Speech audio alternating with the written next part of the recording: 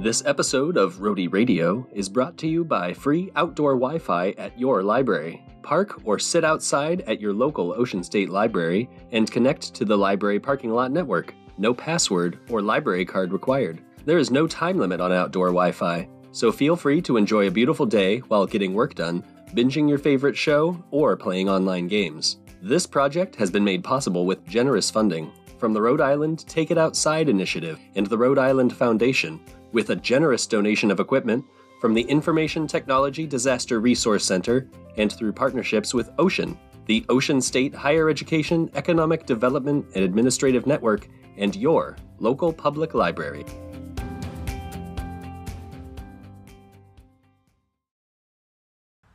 You're listening to Rhody Radio, Rhode Island Library Radio Online.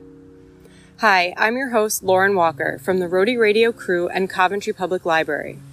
For the library, I recently planned a tour of a local Coventry cemetery guided by Charles Vaca and Maureen Buffy of the Patuxent Valley Preservation and Historical Society Cemetery Group. The tour was really interesting, and I thought I would bring it to all of you Rhody Radio listeners as a podcast. Using information generously provided by the tour guides, I'm retracing our steps through Maple Root Cemetery in Coventry, Rhode Island, to share with you all the fascinating history there interred. It's a perfect, crisp fall day. In spite of the busy road beside it, the cemetery is beautiful and peaceful. Leaves cover the ground and crunch beneath my feet as I walk. The paths here have been more or less improvised by the PVPHS Cemetery Group, and there are still some uncovered stones and protruding tree roots, so I have to watch my step. Our tour guide let us know at the beginning of the tour that there are several sources of information regarding the cemetery. In particular, there is Vital Record of Rhode Island, 1636 to 1850, written by James Newell Arnold, in 1905, and Coventry, Rhode Island Historical Cemeteries by John E. Sterling and Dr. Bill Edelman, both in our collection at Coventry Public Library. Although Maple Root may lack the grandeur of some other cemeteries with more notable individuals, it provides numerous examples of the earliest tombstone styles and symbols in Kent County. I'm crunching my way over to the cemetery's westernmost point, abutting Quidnick Reservoir, where we begin the tour. This is the starting point of an evolutionary trail of tombstone styles and symbolism, including fieldstones, which are simple stones, sometimes left natural and some roughly sculpted, but not carved with names, dates, symbols, or any information. These are simple grave markers influenced by the Puritans' avoidance of embellishment and emphasis on humility. These fieldstones make up approximately 320 of the 1,100 burials here. The age of these fieldstones is uncertain, but most likely they do not predate King Philip's War, which was from 1675 to 1676. Unlike other local lots, Maple Root started as a common burial ground, similar to the one in Newport, Rhode Island, where anyone could be buried, particularly those who did not have family lots or anywhere else to go. Near these stones, we find Maple Root's oldest carved stone, that of John J. Green, born at East Greenwich, 1688, died 1756. Near John J. Green's crudely carved stone are those of Captain James Green, circa 1686 to 1771, whose stone depicts a winged skull sculpted by Jonathan Roberts, and his son, American Revolutionary Lieutenant Isaac Green, 1724 to 1796, with similar artistry. In this same area, we have the grave of George W. Fish, 1796 to 1816, with a rising or setting sun with what appears to be vines of ivy. The rising sun symbolizes new life, while a setting sun indicates the end of one's earthly existence. This is also a good example of a grave with a headstone and a footstone. We learned that, although it isn't really the practice anymore, headstones always used to face west. The body would be laid with the head toward the west and the feet toward the east, so that the body itself would face east. It was believed in Christianity that, as the sun rises in the east, the Son of God would also come from the east. It has also been said that, when facing east, the dead would be able to greet each new day. Unlike today, when we only have headstones, there used to be footstones as well, to mark both ends of the grave. Both stones would face outward, so the headstone, with the name of the deceased, as well as dates and any other inscriptions, would face west, and the footstone, often with only the initials of the deceased, would face east. GWF is inscribed on George Fish's footstone. The rise of secularism during the Federalist era, 1790 to 1820, resulted in the use of such tombstone imagery as urns and willows. Those symbols, which can be found throughout Maple Root, are closely related in depicting grief, the willow, over earthly remains, the urn. But the weeping willow further emphasizes nature's lament, mourning, and remembrance. Walking a little further, we have the stone marking Sarah Fisk Night, 1835 to 1892, which is carved with a weeping willow and an urn. The sun shines on the gravestone, filtering through the trees that overlook the reservoir, and I think that there are worse ways to spend eternity than perched here with this view. Nearby, Olive Brayton, 1775 to 1800, is celebrated with flowers on her tombstone. Different flowers are used to symbolize different meanings. Laurel, signifying fame, victory, or triumph. Poppies, indicating eternal sleep. Ivy, immortality. Oak, symbolizing maturity or death at a ripe old age, power, and authority.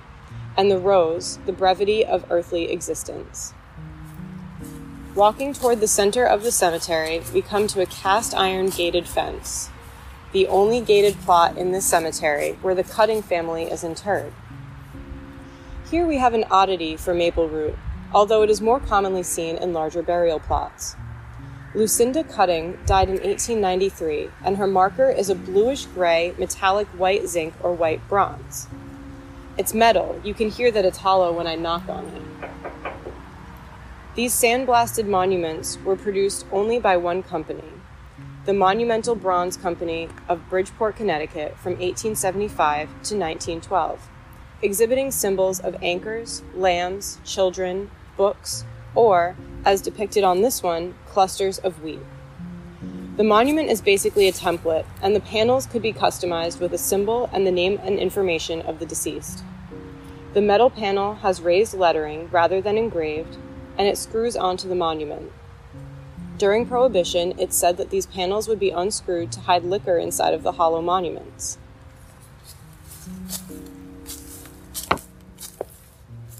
Nearby are the brick and mortar tombs of the Scott family. Mary A. Andrews, died 1921, Curtis R., 1848 to 1932, and their daughter Lula May, 1883 to 1924. There is only one other such tomb in Coventry, located at the Gibbs Westcott lot, CY06. These above-ground graves are more common in places like New Orleans, where it's impossible to dig a grave without hitting water. Walking a little further toward the northern edge of the cemetery, we come to the gravestone and sad story of Calvin Rhodes Madison, 1846 to 1864. The son of Verbatus and Mary Green Madison, he enlisted in the 7th Rhode Island Regiment Company C at the age of 15 years, following the footsteps of Brother James and half-brother Nicholas W. While James survived the Civil War, Nicholas was killed at the Union defeat at Fredericksburg on December 13, 1862. But Calvin, mustered out of service, re-enlisted in April 1864 with the 3rd Rhode Island Cavalry Troop G, which defended New Orleans. By December 10, 1864, Calvin was discharged from service on a surgeon's certificate and headed home on the steamship North America, which hit turbulent weather off the Florida coast and sank, sending about 140 of the 203 passengers to their deaths. Calvin Rhodes Madison was among 24 enlistees of the 3rd Rhode Island Cavalry who were lost at sea that day. This is not technically a headstone, as there is no body interred here, but a cenotaph in his memory. Just around the corner is the cenotaph of Nathaniel C. Green, 1841 to 1864, son of Lawton and Damaris Green of Warwick. He may have been related to the Revolutionary War General Nathaniel Green, whose homestead is here in Coventry, but it's not the same person. Nathaniel was a mule spinner when he enlisted with the 2nd Rhode Island Volunteer Infantry. In June 1863, following his discharge in February on a surgeon's certificate, Nathaniel enlisted with the U.S. Navy, assigned the lowest rank of landsman. In April 1864, his ship, the USS Southfield, was sunk by rebel ram Albemarle off Plymouth, North Carolina. He was taken prisoner and sent to the notorious Andersonville Prison or Camp Sumter in Georgia. Nathanael Greene was among the 13,000 prisoners who met their demise here, having suffered from scorbutus, now called scurvy, caused from starvation. His maple root monument reads, "Rest, loved and brave soldier, thy trials all past, sleep peacefully under the daisies at last." In the same family lot is located the burial of Martin Cornell, 1832 to 1864, son of Duty and Sarah Wicks Cornell of Summit. In April 1856, Cornell married Sybil Greene, sister of Nathanael Greene. Following Sybil's death in 1857 from consumption, Martin married her sister, Clara or Clarissa Greene. They raised a daughter, Minetta, who died within a year of birth, and son, Martin B., born 1862, who tragically drowned in 1873. The son is buried nearby with a small stone bearing the carving of a lamb, a sign of purity and gentleness. Martin served with the 7th Rhode Island Regiment, participating in the major battles of Antietam, Fredericksburg, and siege at Vicksburg. He served under Union Commander U.S. Grant during the last year of the war before suffering a lethal head wound at the Battle of Spotsylvania Courthouse in May 1864, dying at an Annapolis, Maryland hospital.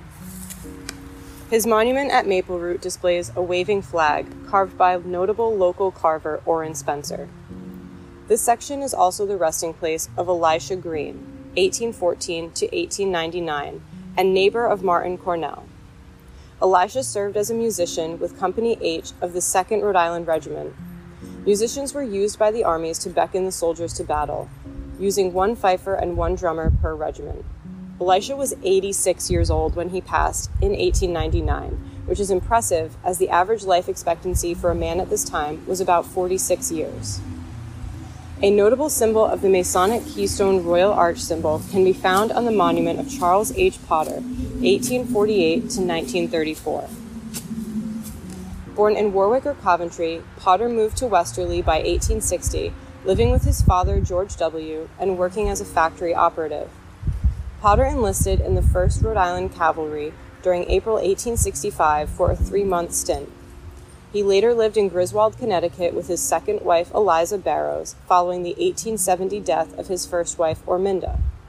All three are buried at Maple Root, with Charles's stone bearing the keystone symbol, signifying the stone that holds together a stone arch. Further along in this section is found the small stone of Silas O'Haven, 1841 to 1887, who served in the U.S. Navy during the later stages of the Civil War. His stone is marked with that of the 3 chains of the Odd Fellows, a 19th century organization of general contractors. The 3 rings symbolize friendship, love, and truth. Perhaps the 2 saddest stories can be found walking back toward Harkney Hill Road. There is Miranda Fish, 1839 to 1840, whose stone displays a dove pecking at a rosebud surrounded by an upside-down heart. Obviously, Miranda's parents, Joshua and Dinah Fish, buried beside their daughter, were heartbroken by her early death. Although a cholera epidemic hit the region during the mid-1840s, it is uncertain the exact cause of the young girl's death. Birds symbolize the spirit in the afterlife and can be found on headstones elsewhere. More specifically, doves symbolize innocence, love, purity, and the Holy Spirit. Still more tragic is that of Patty J. Johnson, born April 5, 1864, daughter of Typhenia and Philip D. Johnson. When Patty, short for Patience, was only 14 years old, she was married to 27-year-old Lauriston Batty. 2 years later, she gave birth to daughter Alice Maud Batty. Alice only lived for 5 months before dying of infantile cholera. A few months later, Patty herself died at age 17. Her husband, Lauriston, apparently moved to Washington Village and started a new family before being buried in 1929 with his second family in Oakland Cemetery, CY 69. A protruding rose, a sign of the completion and brevity of life, adorns Patty's monument, and her daughter, Alice's gravestone, stands just behind hers. With this sad tale, we conclude our tour of Maple Root Cemetery. Of course, any cemetery will have its share of sad stories, but we can at least take solace in the fact that this cemetery is a very peaceful place for these souls to rest, and the PVPHS Cemetery Group continues to work to preserve Maple Root and other cemeteries like it. The works used to research this tour are listed with the episode information. Thank you to Maureen Buffy of the PVPHS Cemetery Group, who has tirelessly researched many of these individuals and worked with numerous local residents in clearing the once much overgrown Maple Root Cemetery. Thank you also to Charles Vaca for providing me with his tour information so that I could share these stories with our listeners. If you want to find out more about the PVPHS Cemetery Group or would like to volunteer with the group to clean up and restore local historical cemeteries, visit facebook.com/Patuxent Valley Historical Cemeteries, no spaces. That's facebook.com/PAWTUXET Valley Historical Cemeteries. Rhody Radio is proud to be a resident partner of the Rhode Island Center for the Book and brought to you by library staff and community members all around the Ocean State. You can find more from Rhody Radio on Facebook, Instagram, and Twitter, and if you enjoyed today's episode, subscribe to Rhody Radio and give us a review on Apple Podcasts, Google Podcasts, or wherever you listen to help us reach more Rhode Islanders.